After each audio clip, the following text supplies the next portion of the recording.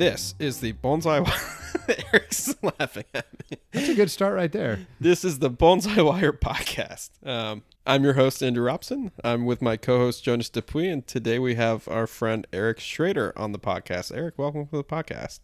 Thank you. Nice to be here. What's it like planning a big show? Like, first of all, why'd you do this? What's the reason for the expo? Why put on an expo? Eric, why are we putting on this show? Why are we doing this to ourselves? That's a great question because I want to say it was your idea, and it's just really ballooned into this giant sort of process and all of these incredibly meticulous details. I mean, just fielding questions from people that are planning to attend as vendors or planning to attend as exhibitors or planning to just attend as a visitor. That's a part-time job. Yeah, we did not assign a resource to answer questions for this. Yeah. But part of the problem with answering questions is, I mean, the questions are great because they make us think about things that we hadn't thought about or that we hadn't gotten to maybe and prioritize them. And so I think, keep them coming. Yeah, exactly. We like the questions. It's just that sometimes the answer hasn't been determined yet. And so we can't just readily answer it. Right. Some things are in our control. Some things are out of our control. And some things we actually only hesitate because we think, oh, that was such a good question. Many, many people share that question. How can we share the answer to that question, to a broader audience? Yeah. And it must be hard because this is the first one. And does that really compound the problem that you guys are having? Oh, yeah. I think I'm hopeful that at least half of what we're doing, we will not have to redo. So, I mean, from the scoring mechanism to the explorations of various business pieces that we never really wanted to get into, all of these things, once you've done them once, I think get a lot easier.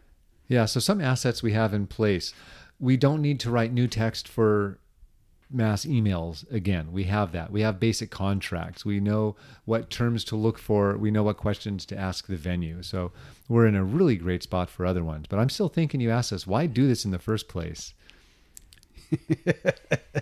I mean, I think that we envisioned having an open show that brings together people regionally, if not nationally, to show really high level bonsai and to compete with each other, because that's what really sparks people's imaginations, whether you're 20 years, 30 years into doing bonsai or whether you're 30 days into doing bonsai.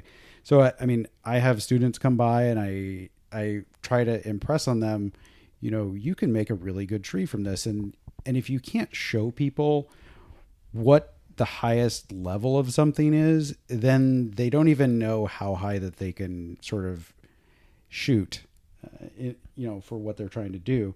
And so I think having a show like this where every tree in the room is really top quality gives people that sort of extra push that really lets them strive for building a better collection or finding better material or whatever part of the process they're in. And they provide object lessons for how we can help them get to that point. And so there are no qualifications for participating in this exhibit. If you've got the tree that reflects the time, the love, and the care that goes into it, then those trees will be good contenders for the exhibit. How did you go about finding trees? There's a lot of good trees out there in the U.S., but how did you get them to come to the expo? Under cover of darkness, yeah.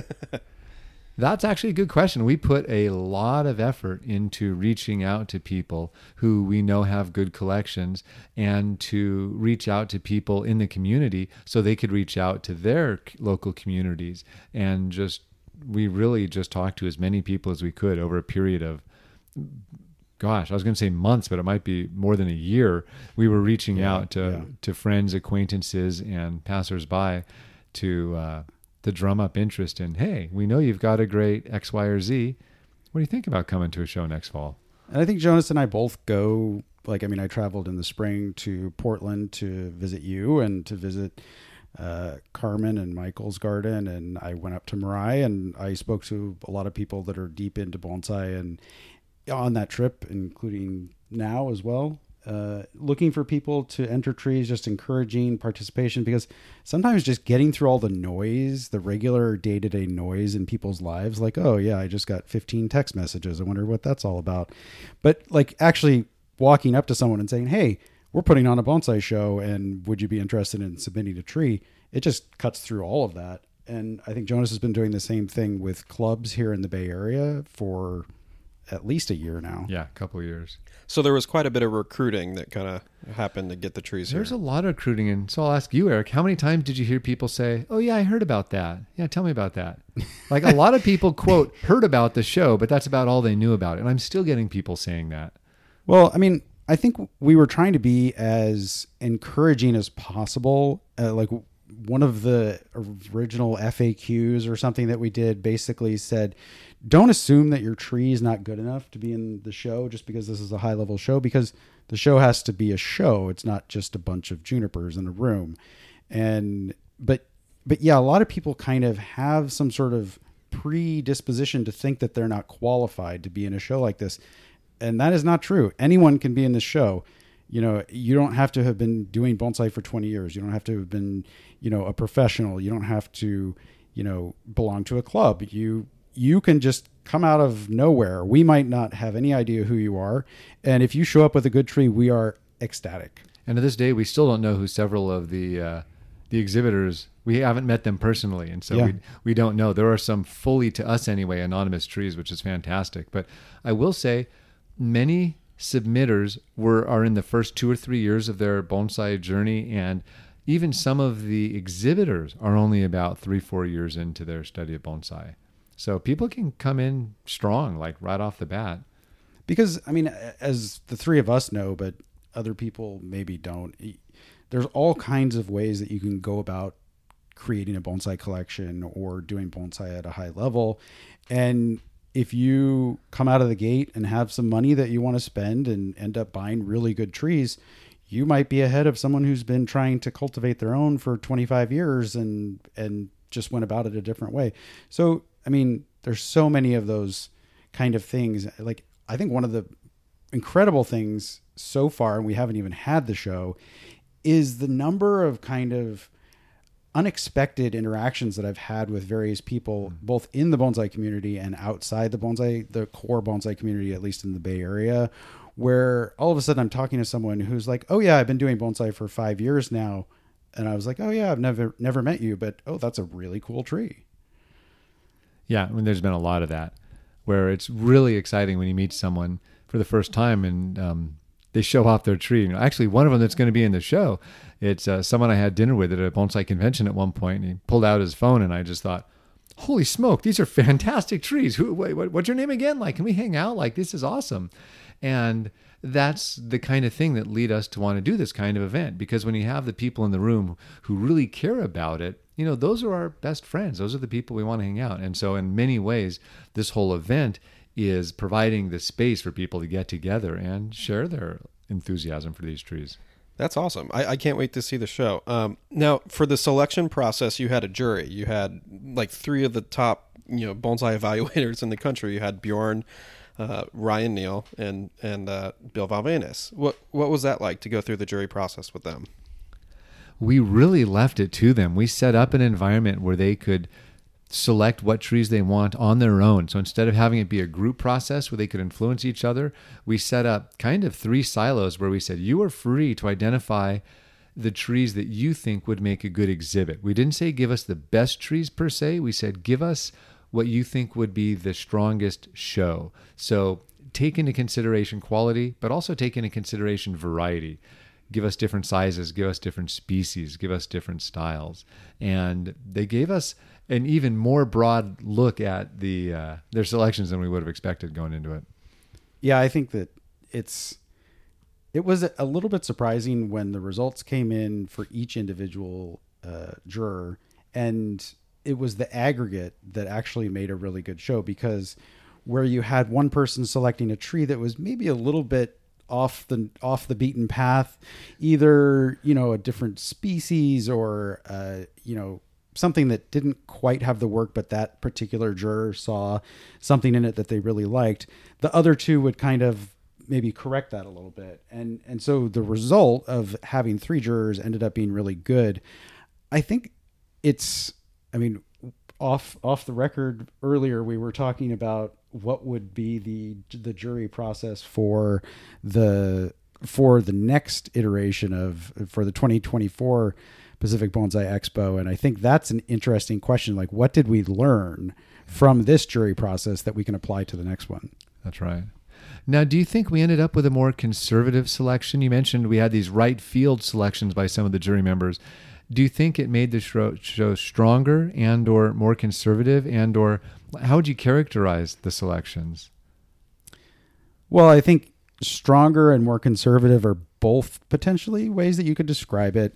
I mean, sometimes if you have an unusual species that is not well represented in a lot of bonsai shows and you see a specimen of it and you think, well, I don't really have much to compare this to, but I'd really like to see the tree in person. So as a juror, I would put this into the show, but other people's interpretations of that are different, which is exactly what we saw. It makes a stronger show in the sense that it's more mainstream, but it kind of, I think we ended up with an interpretation or a group of trees that is more along the traditional Japanese forms of, quality than it would have been if we had only used one juror, for example. And that's exactly right. And I don't know that I'd even say that it ended up more Japanese following, but what I'll say is that all the trees that were chosen were highly ranked by maybe not highly ranked, but were definitely selected by all of the jurors. It wasn't that any one person trumped the other two in any cases, as there had to be support from the jury kind of at large. It may not have been their top choices, but we felt that we did a really good job of putting together what they as a group thought would be good representative trees for the exhibit. That's neat. So pivoting from the trees, which we've talked about a lot, to the actual venue, how did you go about choosing a venue for the exhibit? Because the venue for the expo is unlike a lot of venues that we see for bonsai shows around the country.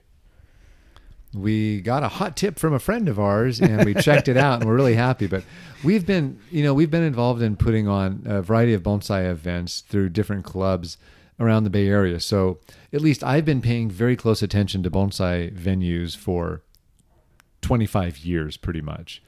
And so we had some idea. And when we got really serious about planning the event, we really started asking for quotes. Okay, how many square feet is this? How much parking is there? What's the light going to be like? And so there's only so many places that are within the stratosphere of what we can afford in the San Francisco Bay Area and that are convenient enough to where so many of the people are going to be coming from. And so that gave us a short list right off the bat. I'm going to branch off here a little bit because I think one of the things to think about is so here in the East Bay or in the Bay Area in general, many shows happen at the Lakeside Garden Center in Oakland. And it is it's a good building for a bonsai show. There's a lot of windows, but one of the things that a lot of the clubs, if not all of the clubs, do is the one of the main rooms has a bank floor to ceiling of south-facing windows. So if it's at all sunny or even like a bright overcast, the curtains for this giant bank of windows are almost always closed for a bonsai show. So you walk in out of, say, full sun into a hallway, and then you go into the exhibit room, and the exhibit room is all artificial light. And they've closed off this natural light that would be coming into the exhibit. And I think people have given me various reasons for why they wanted this to actually be this way.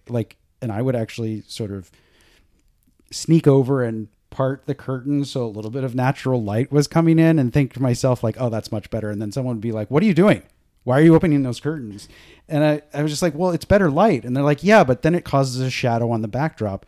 It causes a shadow on the backdrop. When your tree's right next to the parted curtain, you're staring at the sun to look at your tree. And if that wasn't your tree, you really don't want that curtain open near your tree. So I think this venue is... You chose a venue with a lot of light. I know. Well, I mean, that was one of the things that I really like about it. But it's not just direct south-facing window light. There's light coming in kind of in all directions. So I think it'll be more balanced than that particular situation in terms of the... It's like staring at a solar flare at Lake Merritt. Yeah, when the curtains are open. Right. So we have light coming in from above. We have light coming in from the north bank of windows and the east side of the building, as well as the south side. And actually, the building is really well designed if you think about it, because the windows on the south side are the smallest, and the windows in the ceiling, which is what makes the sawtooth shape, are east facing, so that the intense afternoon light is cut and diffused more than it is the softer morning light.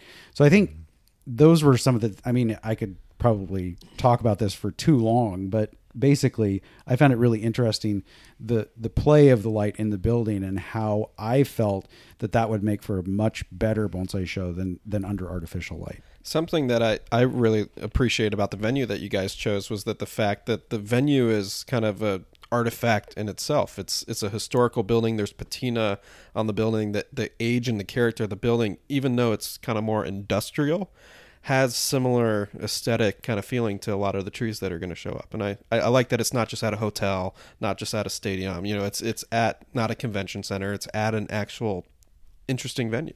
That was a big plus for us because we like the character of the building. And having been to plenty of bonsai shows around the world in convention centers and hotel ballrooms, it's really nice to be able to actually be able to look up and have something to look at, to appreciate how the building's designed, to have that age and character. You just get a lot of artifacts that you wouldn't get in a modern building the same. You know, the other interesting thing about the venue that you chose and the location more specifically is I think bonsai are more relevant.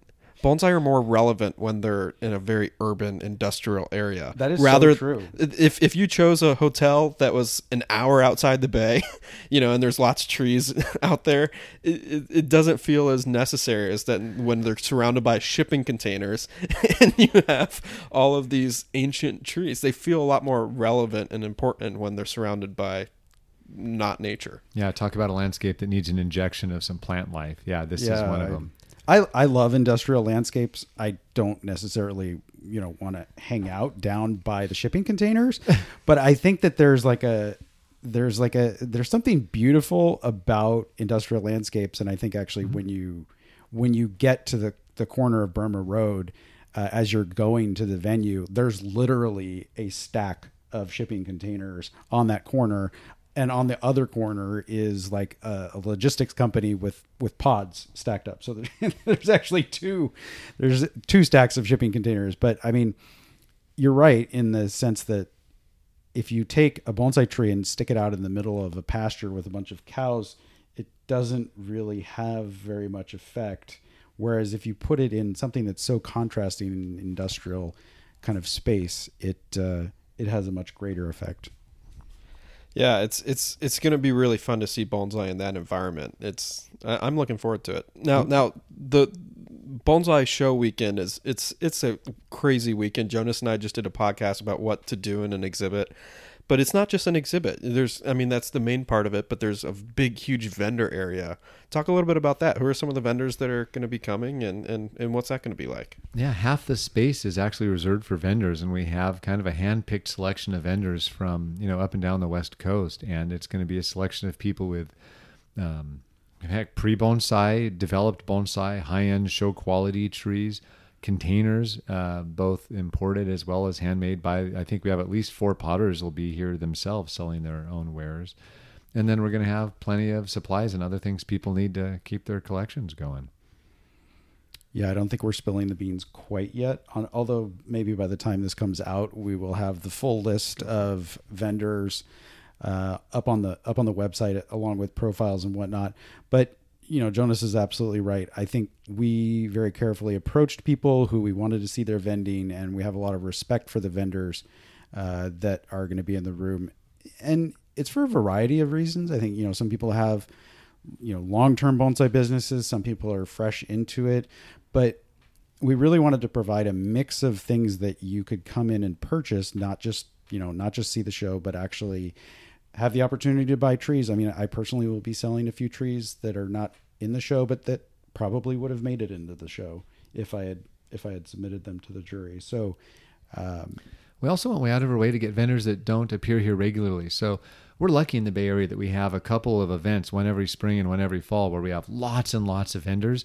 And we wanted to go way out of our way to have vendors that aren't the normal people coming by. So We've got people flying in from the East Coast. We've got people driving down the coast. And so we're really trying hard to make sure that for the local people, there's going to be a lot of new faces that they don't often see. Yeah, that's great. And are you good, aside from the show and the vendors, you're going to have a few special exhibits as well. Are you able to talk about those yet, or are they a little bit of a reveal for when we get there? Well, I think it's a little bit of a reveal. I think, what we've said a couple of times is that we are working on special exhibits. I just, it's like, it's so funny to think about how complicated putting together a regular bonsai exhibit is. You have in a 6-foot space a medium tree and a small tree and an accent plant, but then you don't even realize, okay, I need a Jita and I need, 2 bonsai stands that are the right heights so that I can have the 2 trees not be. So that same kind of process going into a non-traditional display, and one of the displays, which, fingers crossed is still going to work out, is going to be really big. And that doesn't mean the tree is going to be really big. Like I'm not planning on forklifting plants into the building, but we felt like actually partly inspired by Ofer. I don't know how to pronounce his last name. Yeah, Grunwald. Yeah. So, he's a really interesting artist who works with bonsai, and he submitted a proposal to us early on, but then some personal circumstances made it so he had to bow out. So Jonas and I kind of got together and said, well, what can we use to replace this? And I should say it was more in my camp. Jonas, we asked the question and Eric answered the question. So I'm working really hard on it on a number of fronts. And one of them is that I have to raise a fair amount of money in order to make this happen separately. So this is a separate fundraising effort because I'm involving a professional artist, and that artist is going to be spending many, many, many hours doing a meticulous repetitive task, doing a meticulous job putting together something that in its aggregate, I really hope will be stunning from and viewable from anywhere within the venue. That's really neat. One of my favorite things when I go to a show is I want to see something that makes me think. And when you have some of these out of the box displays, a lot of the displays in the show are going to be fairly conventional, right? Yeah, when the pine goes next to the maple, we're not scratching our heads too hard. Yeah, but when you get something hanging off the ceiling or something that's just totally out there, it kind of, I don't know, it stimulates your thought. It's like the vacuum and the Artisan's Cup. You can say you love it, you hate it, but it makes you think about something. Yeah, and we have another avant-garde exhibit that, fingers crossed, shows up. It is going to be brought in by the Aaron Packard, the curator of the Pacific Bonsai Museum. And he and I have been working together closely to ensure that he has the space that he needs and everything he needs to set that up. But he's also going to be collaborating with an artist in order to get that display put together. So in each case of these 2 special exhibits that we're working on, they won't be part of the judged part of the exhibit. So the exhibitors will not be judging those. They're not eligible for Best in Show or anything like that. They're just sort of, I don't want to say just room decoration, but in one way they are just room decoration. They're bonsai inspired or bonsai focused art installations to complement the exhibit. And they are meant to make you think. That's good. That's important. We need more of that in the community. You talked a little bit about evaluation. These unconventional things might not be scored. We might not even know how to score them. We barely know how to score regular trees, as the 3 of us have talked a lot about today. How'd you come up with the evaluation process? So the exhibitors are the judges, and that's something that's never been done in the major exhibits that we've had in the U.S. Not that I know of. And it kind of, when we proposed that, or communicated that idea to Dan Yammans, who will be helping us crunch the numbers, he had to think about it because there's some sort of bias that you have to wonder, well, okay, if I get to score my own tree, then... Yeah, he said, I can deal with this number of judges. We can figure that out. We can figure this out. But each one of the judges actually has one or more items in the exhibit that they're judging. Yeah, let me think about that. Yeah, so, the idea really comes from the BIB exhibits, that Bay Island Bonsai exhibits that Jonas and I both participated in for many years. And as part of those exhibits, we were asked as club members to score based on a number of trees, a selected number of trees from any category, each one of those trees, and select the members' choice awards for each category. And it was a complicated scoring process that we used involving, I think it was 30 points in total, split up between the trunk and the branches and the pot and the roots and the overall. And the overall, yeah. I knew the overall was in there somewhere. And so we're trying to kind of use that crowdsourcing of evaluation aspect in this same way, but we're also trying to simplify it. And so we've been testing out that approach. And so we actually had about 300 people respond to a sample judging exercise just so we could learn a little more about how do people distribute scores on this scale and how do they use it. And so people study this. There are people who do surveys for a living. There are people who do marketing for a living. There are people that have answered a lot of these questions. And we've actually reached out to a couple of them, and we're getting some really good feedback. From our sample exercises, we've identified a number of biases that can creep into this kind of scoring, and we've actually already made several updates just to overcome these biases. What are some of the biases? Well, one of them we noticed is if when people are scoring large lists of things, they tend to score the beginning different than the middle, different than the end. And so if everyone starts at tree 1 and finishes at tree 70, that actually can have a considerable effect on the scores. And so we're looking at doing a somewhat staggered start, so people are looking at the room in from different beginning points. They're going to fall into whatever pattern they want and walk through the show as they will, but at least starting them at different points, we can make a big hedge against some of that latency or recency, where they or rotation bias, where they the order in which they see things affects it. It almost comes down to decision fatigue, I think. That's part of it. You're like, okay, I have 70 displays that I have to evaluate against each other. And, there are categories, but in the end, the raw score also informs the best in show. So I have to actually think of these all relative to each other. And so this Shohin display has to be evaluated on the same 1 to 5 point scale that this giant conifer is on. And I might end up awarding best in show to the Shohin display or to the giant conifer based on just that 1 to 5 point scale. And I think part of Jonas's blog posts that he sent out and the exercise that he shared with everybody was meant to communicate to people really that you really have to use the 1. You cannot just use the 3, 4, and 5 because, all of these trees are 5s when you compare them to all of the rest of the trees in your collection or in the region or whatever. That's why they're in the show. But now you have to reset what you're doing and say, okay, the average tree in this room is a 3. But wait, which one do I actually want to win the best in show? Because that has to be a 5. And which ones do I absolutely not want to win because I don't like that tree at all? And that's a 1 or a 2. And that's a 1 or a 2, right? And a 1 or a 2 is still a really nice tree, even though you're giving it a 1. Fewer than half of the trees that applied to be in the show got in. So this is a very selective exhibit, and we feel great about the level of quality of the trees in the event.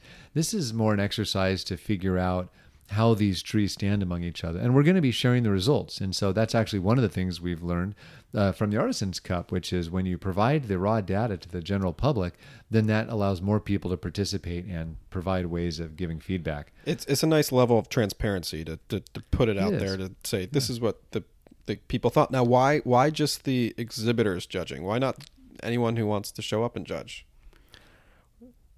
We wanted skin in the game.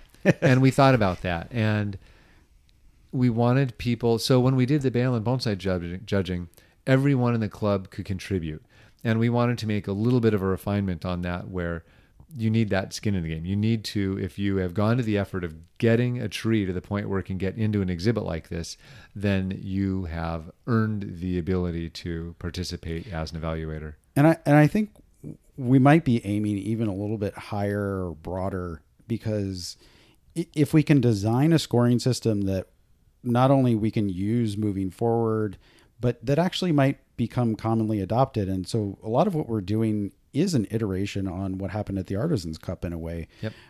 It was a really inspiring show. It was really interesting to see how Ryan just, designed the scoring and executed the judging, and then to analyze all the data afterwards. So all of those things are something to take as, okay, these were good things, and then what went wrong, and how can we fix those things that went wrong or improve on them?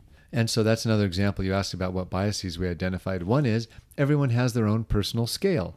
And so when we did the sample judging exercises, we found that some people's average score was in the low 3.2 range, and some people's average scores were in the 4.2 range. And what that told us is that some people found all of the trees good. They're using a very absolute oriented scoring system as opposed to a more relative system where they use all of the points. And we found a couple different ways to address that bias, and that is by one, priming people for what the scores mean. And so Eric hit it exactly. 3s will be for average quality among the trees in the room. And so by priming people as to how to use the scores, that won't fix the problem, but it'll help. The other is then using the Z-scoring system that Dan introduced in the wake of the Artisans Cup, which can then kind of make equivalent all of the different judges' scores. So if you award all 4s and 5s and I award all 1s and 2s, that we're going to have a fairly equal effect on the overall scoring. So I'm very honored to be an exhibitor for the show. And so as an exhibitor who's looking forward to judging the exhibit, when I show up, am I going to have a scoring criteria, a rubric, or are you going to give me freedom to choose my 1 to 5 in that range? It's going to be very pithy guidance. We're going to give you a scorecard and some suggestions as to do that. Whether or not we provide a full rubric, we haven't decided on that yet. We have. Well, how much of a rubric can you provide for a score from 1 to 5? I mean, we're not telling people to break it down, but I think there's so many things that come into play when you're judging. I mean, when you're judging the medium category, for example, you're going to be judging conifers against deciduous and broadleaf evergreens, which is a whole challenge into itself, because how do you decide with trees that have very different quality characteristics, which one is actually, adhering to the highest quality the best when, they're different qualities. Which is what they have to solve at Westminster in our dog shows. And so we have ways of comparing different things with each other. We don't all personally have a lot of experience with doing that. And so that's what's going to be the big learning part. And so one of the last things we're doing is we're going to measure everything related to the scoring so that we have the data to then know, do we need to make any updates next time and make improvements? Time will tell. Yeah. No, it's exciting. It's really fun to be trying a new system. I think it's a elevated community that's going to be doing the process, and I think that's going to be fun to see how it pans out. Do you think it's going to be more accurate than if you just bring in 3 professionals?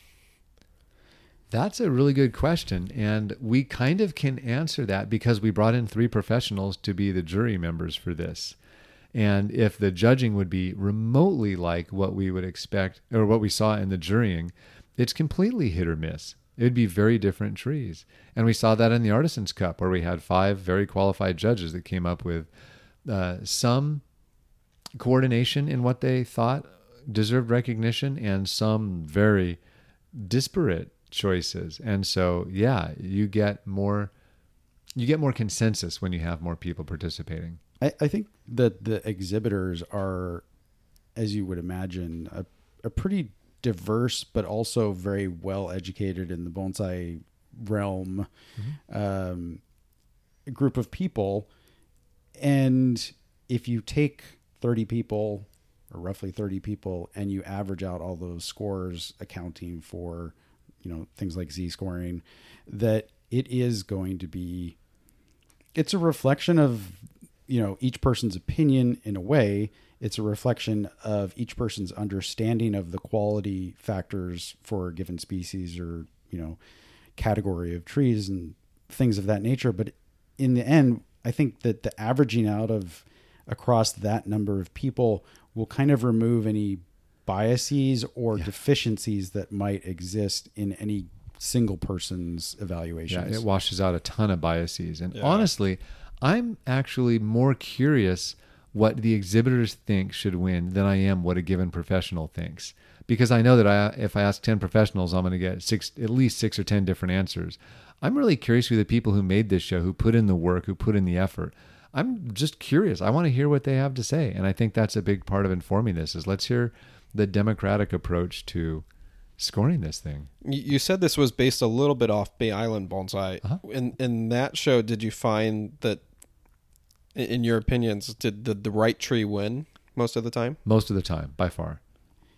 Yeah, I mean, there were definitely a few exceptions, but in general, I mean, there's a little bit of a difference in the process in the sense that for most of the years that the BIB Members' Choice Awards happened, there was sort of a pre-selection process where Boone or Boone and a couple of other people would go around and sort of pre-evaluate and just pick out the top 5, say, out of each category, and then the members were voting just amongst those 5. I think that's, so you can argue that pre-selection process has a big effect on, making sure that the best tree wins in a category. But in reality, everyone in the room should be able to identify the top 5 in a given category if they've already got skin in the game, as Jonas says. And so I don't think it's that part of the process is really that important. But what it would do is cut down on the number of scores that you have to give, which was the whole point in the BIB. That's right. Scoring we just exercise. didn't have the time. We didn't have time to do 5 different evaluations of 30 assigned different 5 trees. scores to 45 trees. That was just hard. It was too hard. It was a bad idea. And speaking of categories, how'd you go about picking the categories for the show? We actually put a lot of effort into that. We were back and forth about this for months. In fact, originally we were hoping the community would suggest to us what they thought some novel judging categories would be. Well, I mean, if we're gonna like poke at people, I think there were a lot of things that we were hoping that maybe we didn't communicate effectively. Yeah, for sure.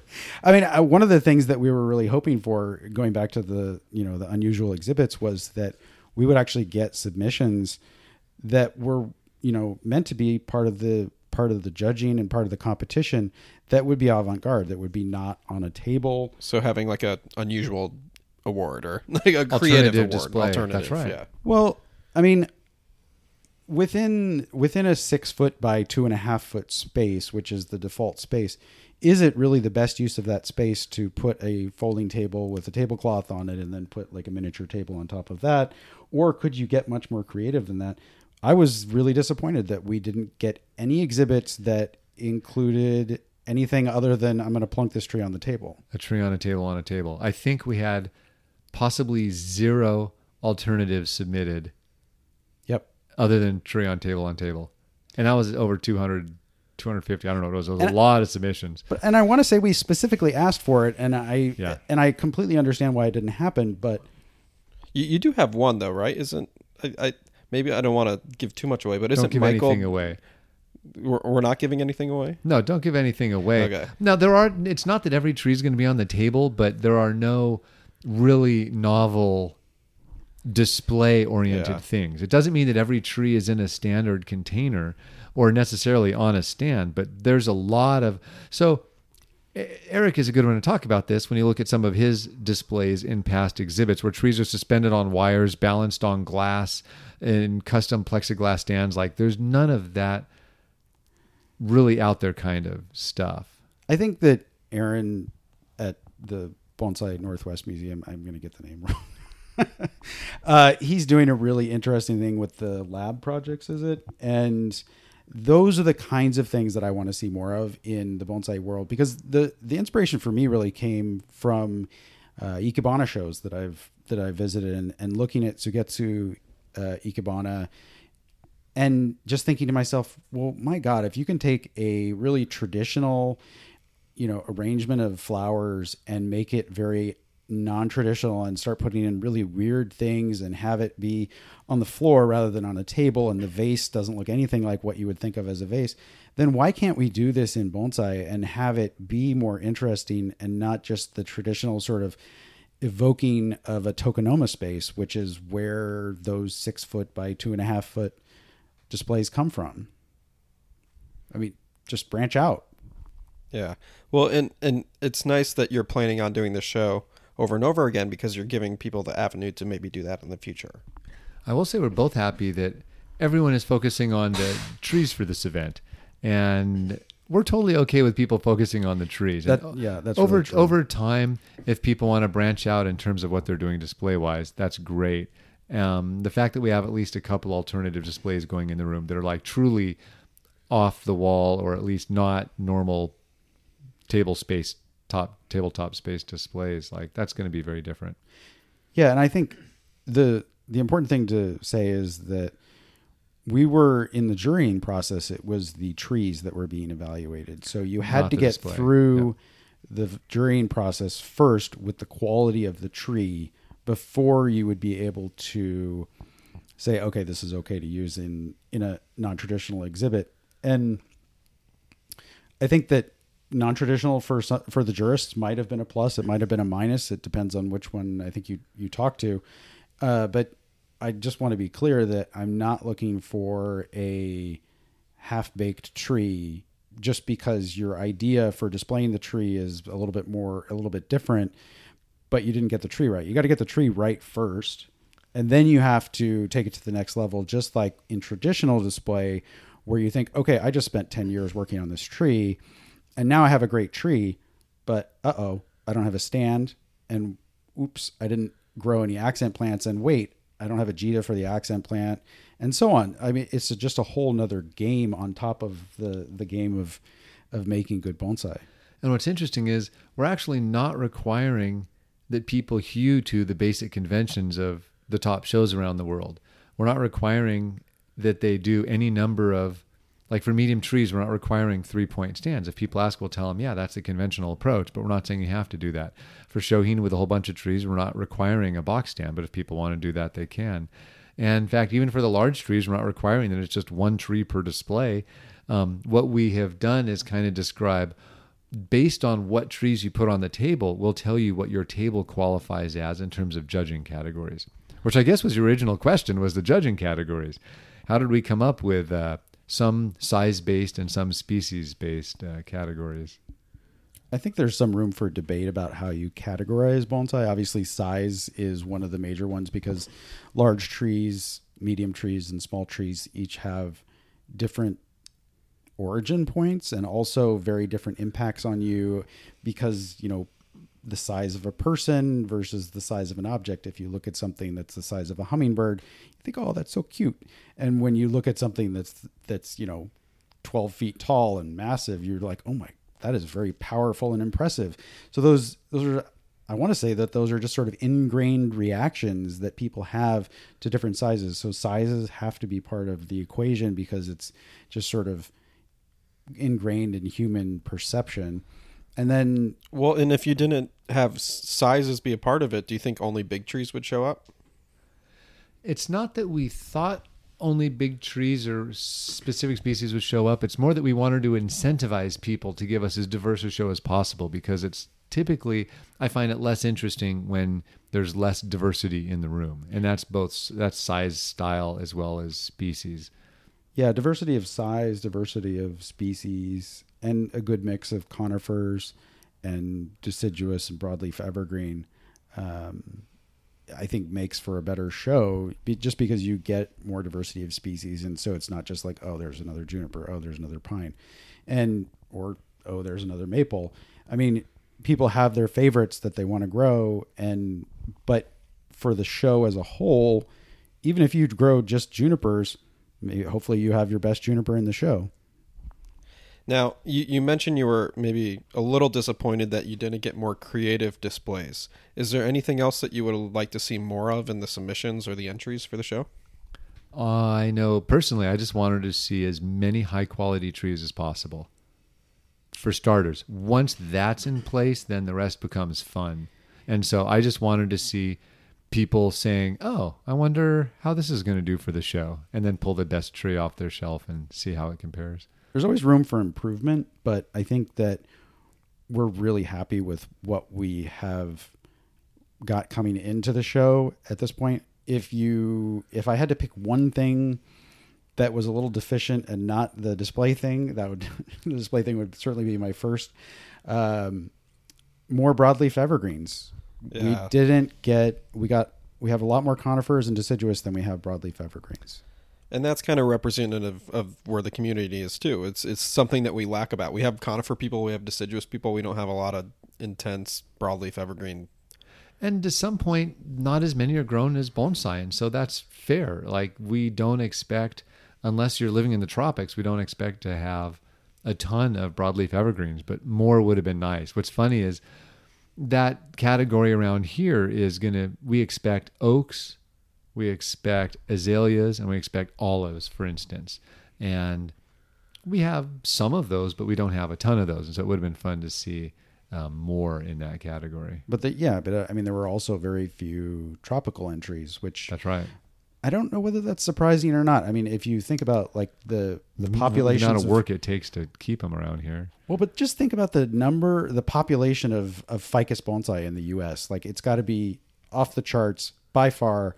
The single largest number of bonsai by one species are a Golden Gate ficus, and yet we don't have. We don't have more than one, if we do, of that species. So I think it's kind of interesting to think about those kinds of things. I wouldn't expect that we would get a lot of tropical entries, but it would have been interesting to see more.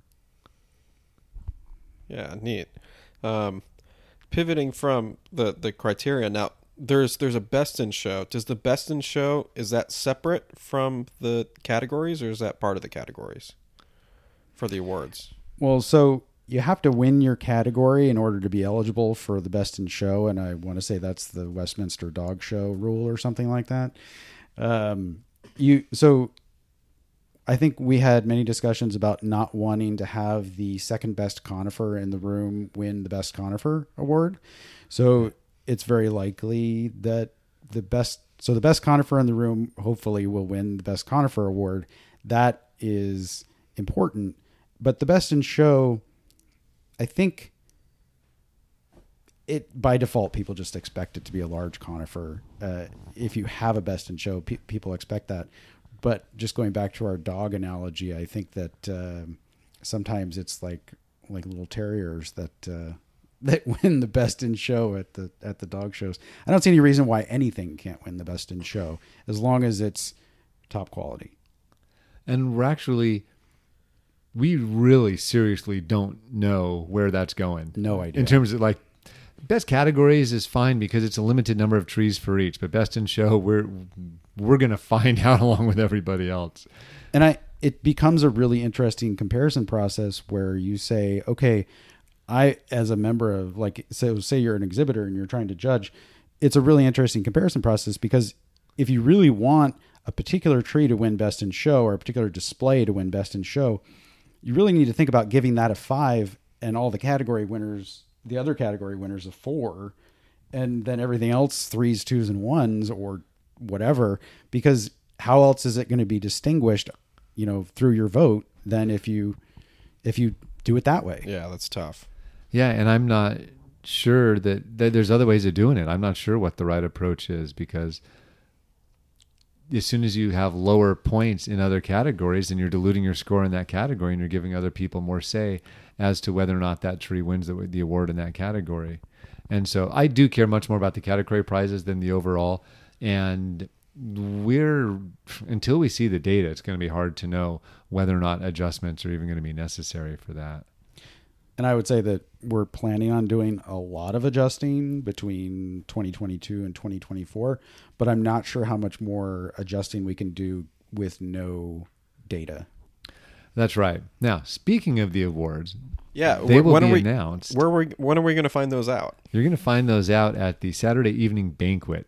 And so there's going to be an entire day where everyone gets to attend the exhibit, see all the trees, and decide for themselves what they think is the best without any form of bias of seeing a plaque or ribbon on the ground. And so we're going to have this wonderful day where we're all wondering, I wonder how that one did.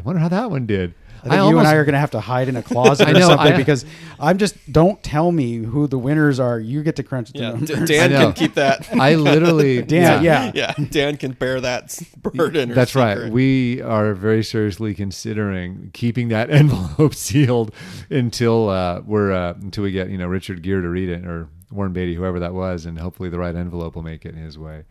And then we'll find out at the banquet. Yeah, the banquet's fun. That's a really fun thing about the national show. Going to the banquet, finding out the big reveal of what won. It's also fun too because the way that you're doing it, every attendee of the show has a chance to evaluate for themselves. They could walk through the room and do that 1 to 5 process, even if they're not an official exhibitor. They could go through their head, and that's a great way to appreciate and look at the show. It is, and all of the exhibitors who did score it will be wondering, I wonder what everyone else did with that tree.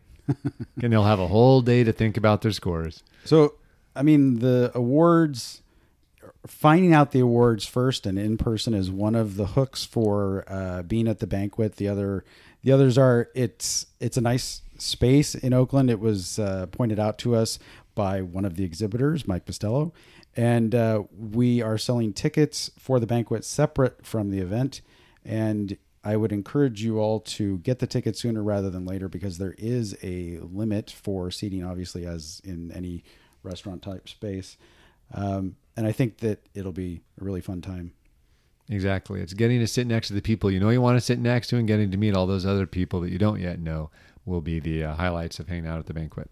Yeah, fun. What other ways can people support the show? I know you're working pretty hard on a book, and that's neat because you don't, if you're not even able to make it out to the show, you're able to support it and see the trees that way. What ways can people support if they're not able to actually be there?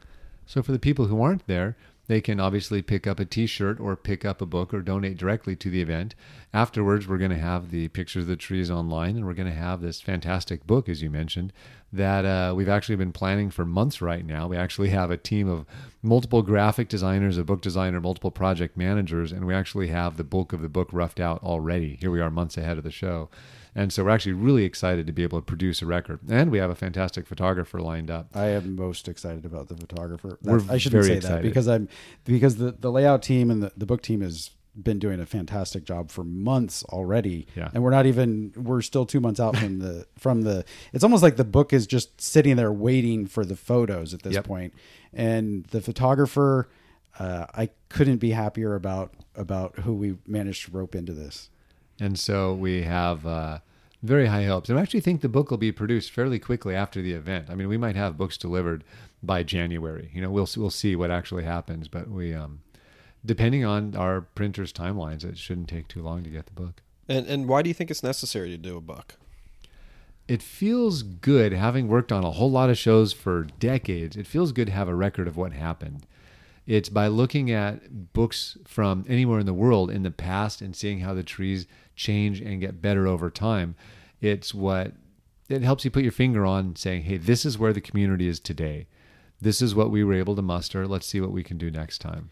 And I think if you think about it from an outside perspective, how many different places would you have to go? How many different people's gardens would you have to manage to get into to see these trees in person, and then still only be seeing them, at a single time? So creating not that displayed record, properly, not prepared for show, not in their dinner. So I mean, lights. back to, like I've said a few times, bonsai are 4-dimensional objects, and it's really at showtime.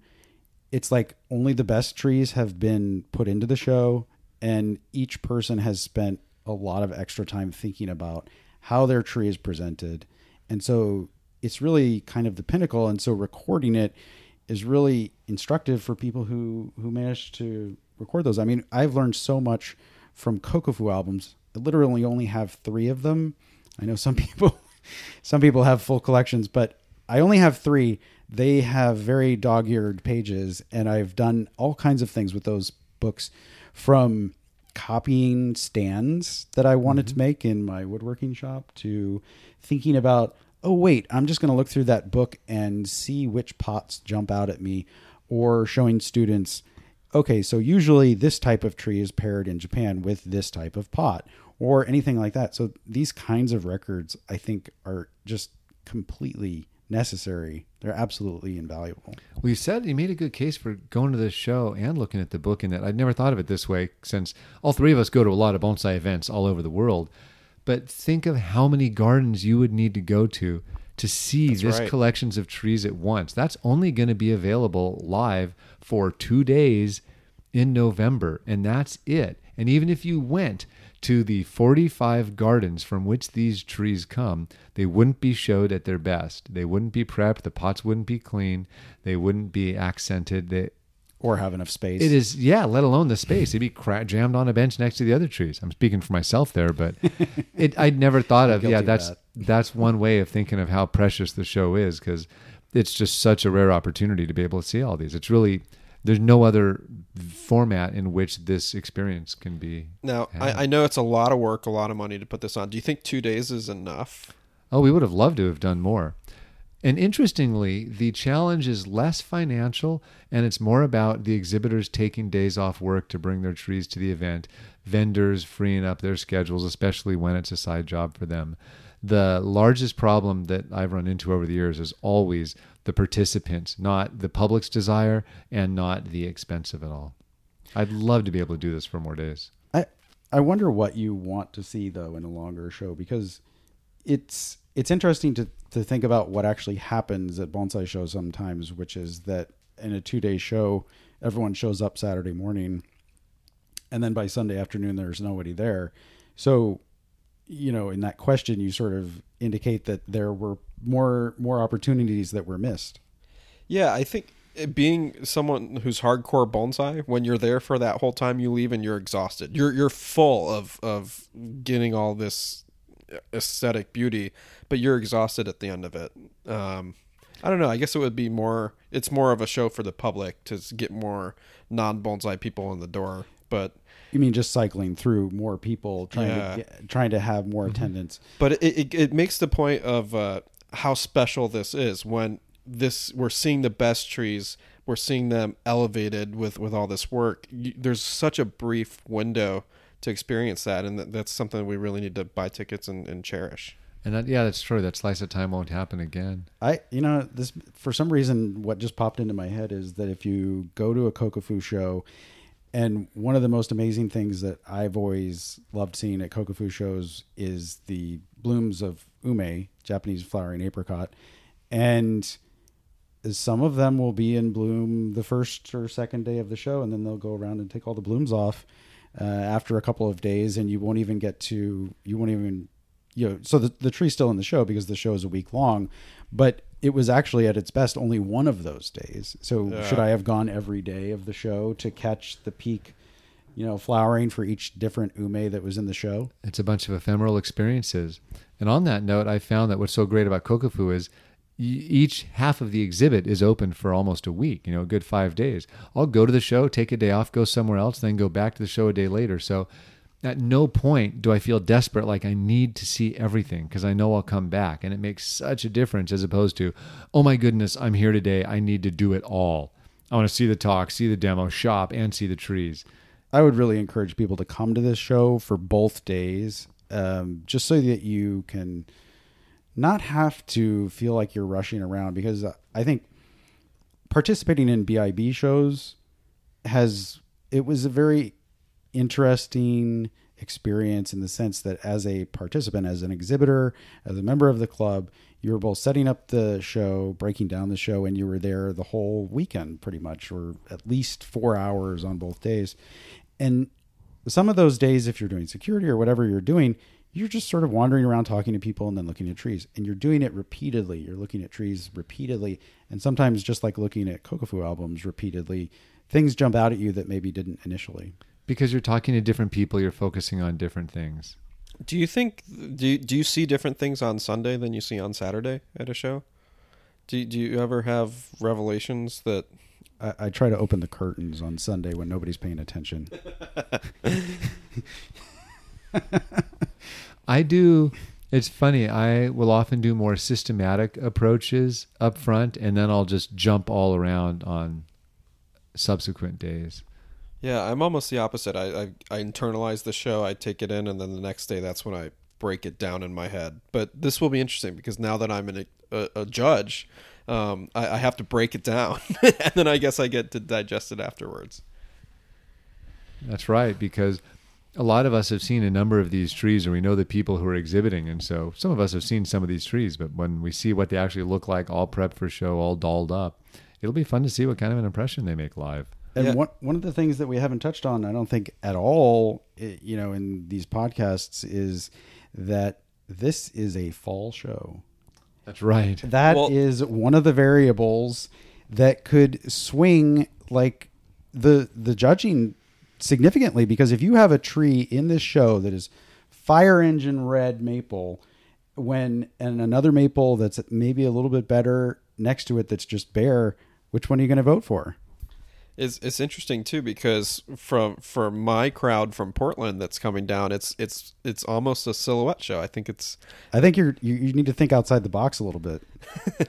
Yeah, but it's and for being a deciduous guy, I'm not unhappy with it being a silhouette show. But yeah, I guess it's going to be something I'm going to have to think about. Is, do I want to stick this in the greenhouse and try and prolong a little color, or do I want to show this arguably at its best when all the leaves come off? I'm going to have to think about that. That's the question: is which is best? But you can leave, you could just take off all the, to quote Jay McDonald, you can just take off all the ratty and green leaves and leave just the red ones. Yeah, yeah. Or just leave a couple, like 2 or 3 leaves to suggest the season. Yeah. Because then you can see every branch. And then there's the idea of allowing leaves to cover the surface of the pot rather than just having moss and a clean surface, or allowing leaves to just exist on the stand, for example. That's a good point about the leaves on the surface, because we're also adamant about, you need to cover the surface of the soil with green moss. What's natural and green about moss in November or January shows? Like, that's at a least silly in thought. California. I'm sure in Oregon it's probably Oregon, all mossy and green half the year. Yeah. Yeah, if it's not covered by snow or sleet or mud or whatever, depending on the season. Right. But no, that's a good point. That the timing that you chose for the show is quite special, especially for us broadleaf deciduous people. It's a chance for us to maybe show off trees when we don't normally get to. I mean, the national show is in September. The Artisans Cup was in September. Yep. There's a lot of spring shows that happen around the country, but we don't see too many silhouette or fall shows, and that's going to be a fun change up to the exhibits in the community. Yeah, there were only 2 options for us. It was going to be fall or early spring, late winter, and that was it. Those were the only 2 options. I mean, you really want the opportunity in selecting a date for the show. You want people who have deciduous trees to be able to show them bare. And I don't know, in the tropics, they figured this out. I guess they just defoliate their trees for the show and everybody shows their tree defoliated. But we don't do that. And I'm not really sure it makes as much sense if you think about the seasonality of things to actually be showing your tree when it's obvious that you've just performed some sort of artificial process on it. So yeah, the timing of the show is really important in the sense that you want the deciduous trees to be able to be shown either in leaf or out. I mean, that's the same thing for early spring. And you want the conifers to not be, I mean, I guess it's more some conifers than others. So in the fall, pines, they're set. You've got the buds there, you've got the full set of needles, whatever the result is. And that's not just black pines, it's, all pines. And so you're not looking at like a giant candle coming out and you having to scissor it off right before the show or something like that. Just seems to be the best timing. Yeah. And we get fruit. Don't forget the fruit. Oh, the fruit. We might end up with a little more fruit than we have colored leaves that time of year. I think for representing California in fall, the accent plants are kind of a nutty wild card / I have no idea. Big wild card, yeah. We'll see. I mean, are you going to show a succulent? Are you going to show brown grass? I like brown grass in the fall. I think okay, but in the fall in California, in November in California, what you're actually seeing if we've received a rain would be brown grass with green grass coming up at the base. It's usually, luckily, it's a little early to see green in November, typically. Depends on the year, yeah. Well, it depends on the story you're telling. Yeah. It's true, and we have those variables around here. I mean, we don't really have 4 seasons in coastal Northern California. It's more like 2 seasons. Yeah. The other interesting thing about the show that you guys have done is, obviously you both live in this area, but when we have the U.S. National Show, this is perhaps the most unrepresented area at the National Show. So if you're able to come out, if you go to the National Show, that's a great show to be at. But if you're able to come out here, you're probably going to be able to see a lot of trees that don't end up at that show. It feels like a good compliment. And we're planning on doing the show in alternating years from the national so that it's not conflicting and creating, problems for vendors or problems for exhibitors who want to do both. But you're absolutely right. I mean, there's not a whole lot of West Coast representation at the national. There's definitely some, and I think maybe more from Portland than from the Bay Area and the rest of California. But it's going to be really interesting to see if we can keep this going, every other year and have it really sort of build momentum, maybe in, the second iteration that will be even bigger and more impressive. Yeah, neat. So if I'm someone in a club and I want to help support the show, what's a way that I can help get the word out, help my club members take notice of this, participate, all of that? Well, I'll start and then Jonas can continue. One of the things that we've done is we've made a club and press resource page on the website at pacificbonsaiexpo.com. If you look in the footer, there's a link to it. And on that page is a print at home flyer. So you can easily print out on your home printer an 8 by 8.5 by 11 piece of paper, a flyer that you can then take to your local garden center or just pass it out at your club. And you can do that no matter where you are. And then I think at some point we had a real vision that where we wanted to reach out to clubs. And I spent time looking at club contact page listings of club contacts that are all out of date. And it just becomes this giant process. But we want to reach out to clubs and say, hey, buy tickets for your members. Encourage your members to come, whether you're in the Bay Area and you're passing out tickets as raffle prizes, or you are in the Midwest and you're making a group journey all together. I think. Yeah, if we tell you just what some other clubs have been doing is some clubs have done exactly what Eric just described. So some people are putting tickets up for raffles. Clubs are putting items in their newsletters. They're inviting us to be speakers or at least having someone stand up and speak about the event. Maybe someone who's traveling from their club to the event. So make sure it shows up in a newsletter. Make sure there's someone talking about it live.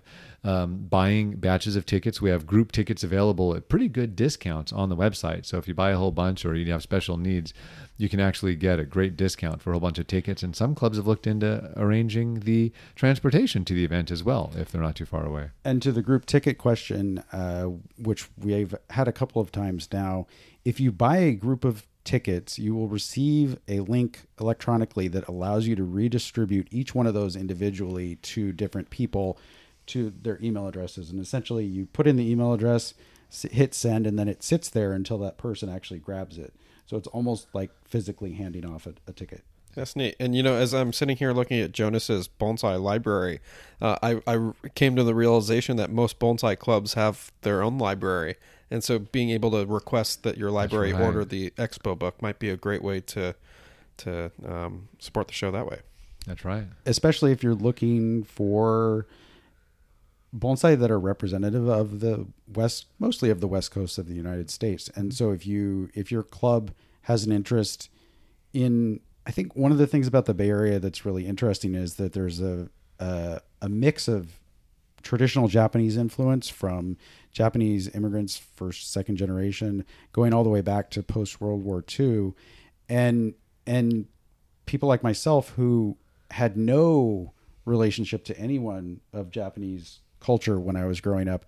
I mean, I grew up in Boonville, California, way out in the middle of nowhere. I don't want to say there were none, but there were very few Japanese people. And so that cultural influence, I didn't get it. And what I did get was just a giant dose of nature. And so that bringing together different influences, you see different things when you really start looking at bonsai coming from different cultures and different environments. Yeah, neat. So one other thing I wanted to ask you guys about was other things that happen. We all know that you go to a show, you see the exhibit, you see the vendors. Are you going to have any extra thing? Are there demos, presentations, programs, anything like that at this show? There are. And we can't give you every exact detail because we're still working on it. But we're going to have docent tours, and we'll probably have a pretty exciting crew of people leading those. It's not a docent tour as much as we're going to have likely a number of professionals who are going to be able to talk about a handful of their favorite aspects of the show that they want to point out to people. So that's one of the things that we're doing. Yeah, so if you want to get off just following professional bonsai people on Instagram and looking at all their pretty trees and actually get to meet them, I would encourage you to show up both days. There's quite a few of them there, right? I mean, even the exhibitors alone, there's what, 8, 10 professionals in the show? Yeah, there's more than half a dozen professional exhibitors, and we're expecting around closer to a dozen professionals attending the event. So there's going to be a lot of I think between the prominent vendors and professionals. the exhibitors, there are a lot of professionals there just, participating, and they're going to be around the whole weekend because that's what they have to do in order to make an exhibit like this happen. And so we're going to, talk to some of them and see if they can do talks or, I keep saying docent tours, but it's really a little bit more, like Jonas said, a little bit more than that. That's right. And there will likely be some sort of talk, demo, some presentation, and that's kind of what we're working on right now, but we'll be announcing that along with a full weekend schedule before too long.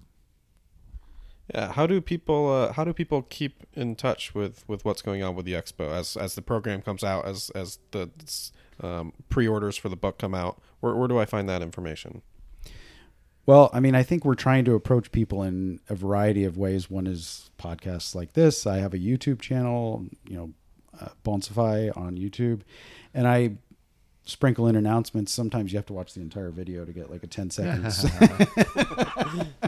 But more seriously, Jonas's blogs go out once a week, and he's been doing announcements. There is a Instagram account that you can follow at Pacific Bonsai Expo, and you can follow our respective accounts as well, but most of it will be coming from that account. And then That's probably the easiest spot because it's going to be just a lot of Yeah. digestible tidbits on that Pacific Bonsai Expo on Instagram.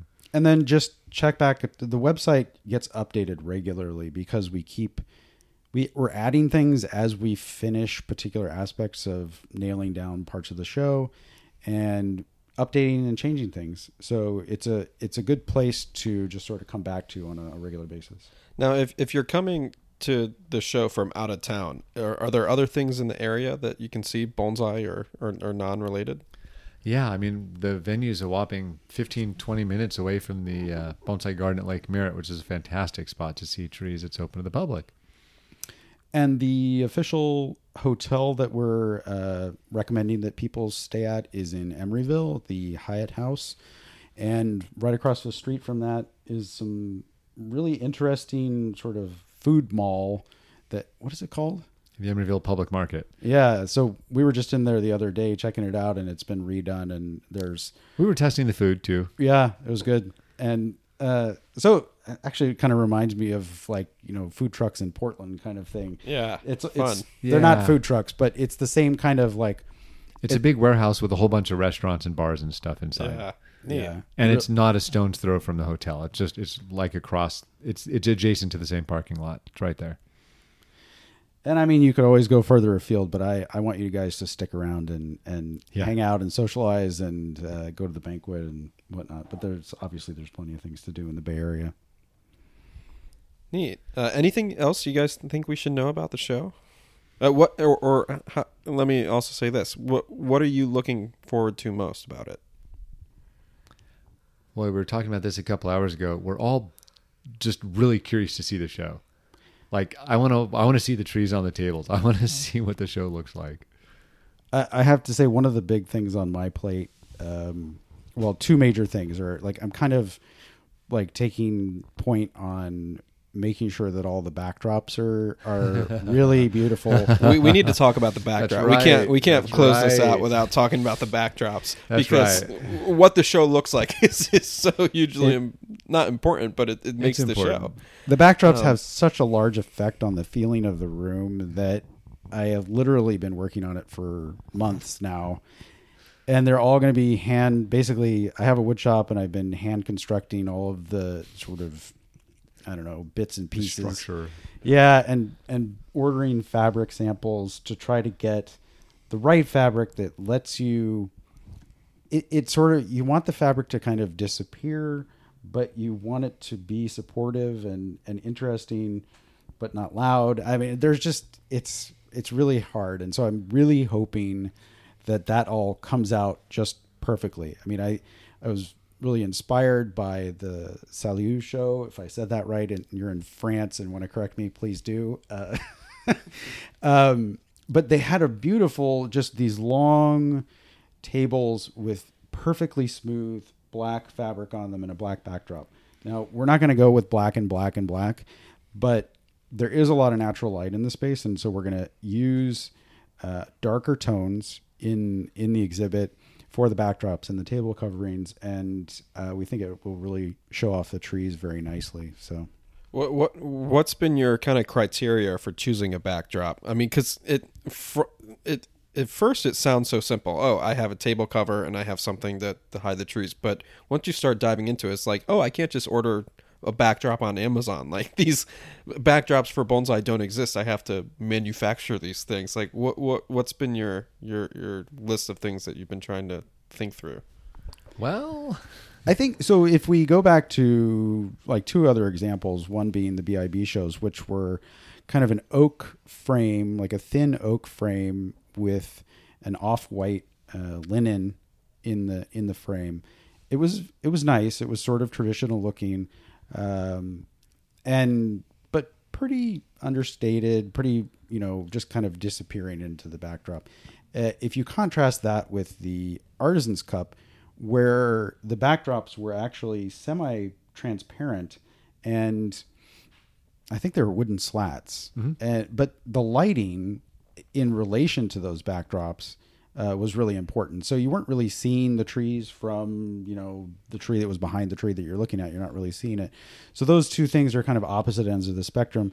And then what I just mentioned about the show in Salut, I think there's so many quality factors that you have to make sure you're just trying to, in some sense, you're just trying to make this disappear. In another sense, you're trying to make it supportive. And I've totally lost my train of thought. And this literally has been the results of months of work. Is at some point, how tall are they going to be? How are we going to support them and keep them standing up? How do we ensure that they're opaque so the light doesn't shine through? Yeah. When we have the material itself, we figure, how can we make it as smooth as possible? How dark, how light? Light has its challenges, dark has its challenges. We're going to be somewhere in the middle to middle dark range. And then on top of that, then you're looking at the actual hue. What's the color that's going to accompany that set saturation point? And so those are just like the broad strokes. Then there's the engineering aspect to make it. And then there's what, and Eric keeps laughing at me. My big criteria this whole time has been, it needs to be storable. Yeah. So because is your plan to have these be sustainable, to use these in future shows? Yeah. Yeah. I mean, I kind of designed from scratch a system that would break down to sticks and bits. Yeah. So it's sort of like creating hardware that will hold everything together, and then having, I don't know how to describe it. It's a pretty straightforward design in that with few to no tools, people without experience can figure out this goes here, that goes there, and it just fits itself together.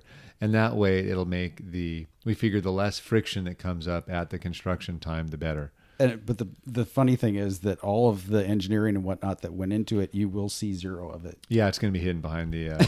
So real just clean, streamlined. Yep. So the idea is just to create a very straight, very clean row of tables with fabric backdrops, and to have that be able to just sort of fit into the venue and disappear behind the trees when it needs to, but really separate things, block light where it needs to. Yeah, we want you to see the trees. Yeah. Now, the venue is so cool. How did you decide to lay out the venue? Because you have such an interesting space, and you could have gone a number of different ways. What would you choose for the layout, and what were the reasons behind that? The light was the big driver. We actually showed up 12 months to the day before the show to see what the angle of the sun would be. Yeah, and if you've seen the photo of my juniper in the space, that is exactly... that was around midday on the same day of the year. Yep. And so we really wanted to know what the light would look like exactly. So it might be overcast, and we might have And then we'll have wonderful diffuse light, which will be Right. fantastic. We've been in there on overcast days, and it looks fine. It's not like it doesn't detract from the space. But yeah, I mean, So the trade-offs are we get even diffuse light, or we get uneven but occasionally glorious light when the sun's going to be there. And it might be patchy cloudy, like that time of year, 50-50 chance it'll be glorious, and 50-50 it'll be overcast. Is the weather predictable in November in California? well, there's a 1% chance that we'll get the largest storm on record. Yeah. But yeah, we don't really get rain anymore. We're kind of over that whole rain situation these days. And so, Yeah. but we never know. It's a very variable time of year. But I think in 2021, the majority of the water came from one storm in late October.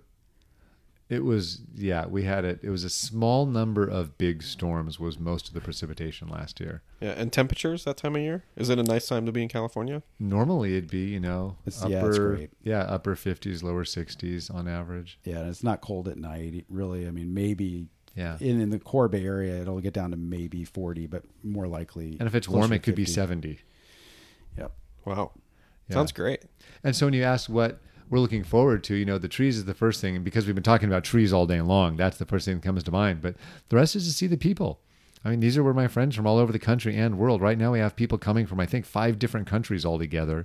And it's people you don't get to see all the time. And we're going to have a lot of time at the venue, at the banquet, at the hotel to hang out. And so super looking forward to seeing everyone that shows up. And I think on the vein of meeting people, I mean, Jonas and I are planning to try to fit in a program where we are kind of talking a little bit about like the same kind of conversation we're having now, but also taking questions from the audience and really meeting people that have come for the show and talking to them. One of the things that having a YouTube channel has done is sort of made people recognize me who I've never met.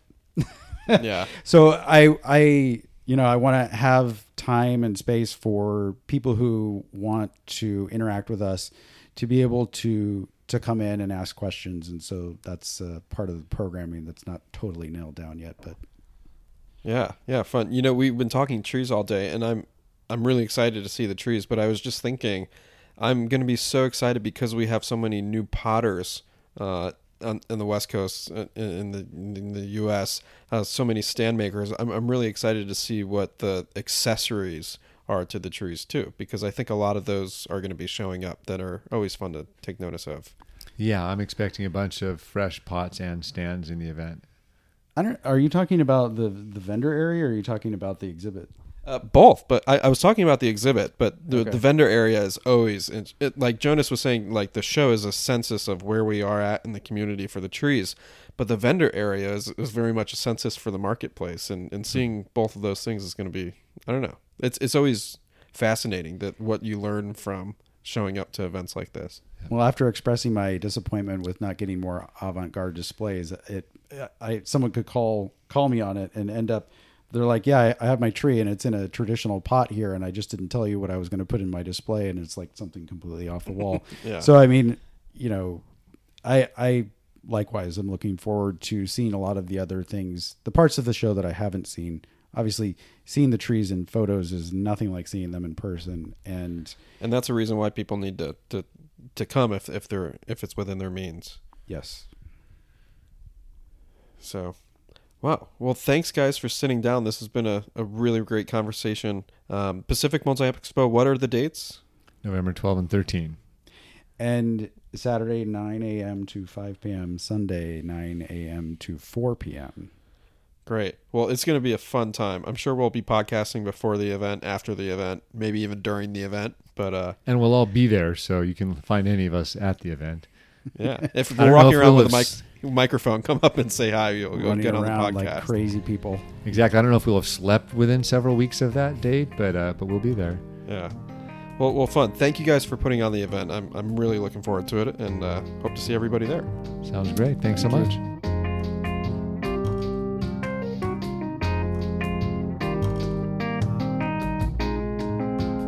The music on today's podcast was brought to you by the fine folks at Blue Dot Sessions. Check them out at www.sessions.blue.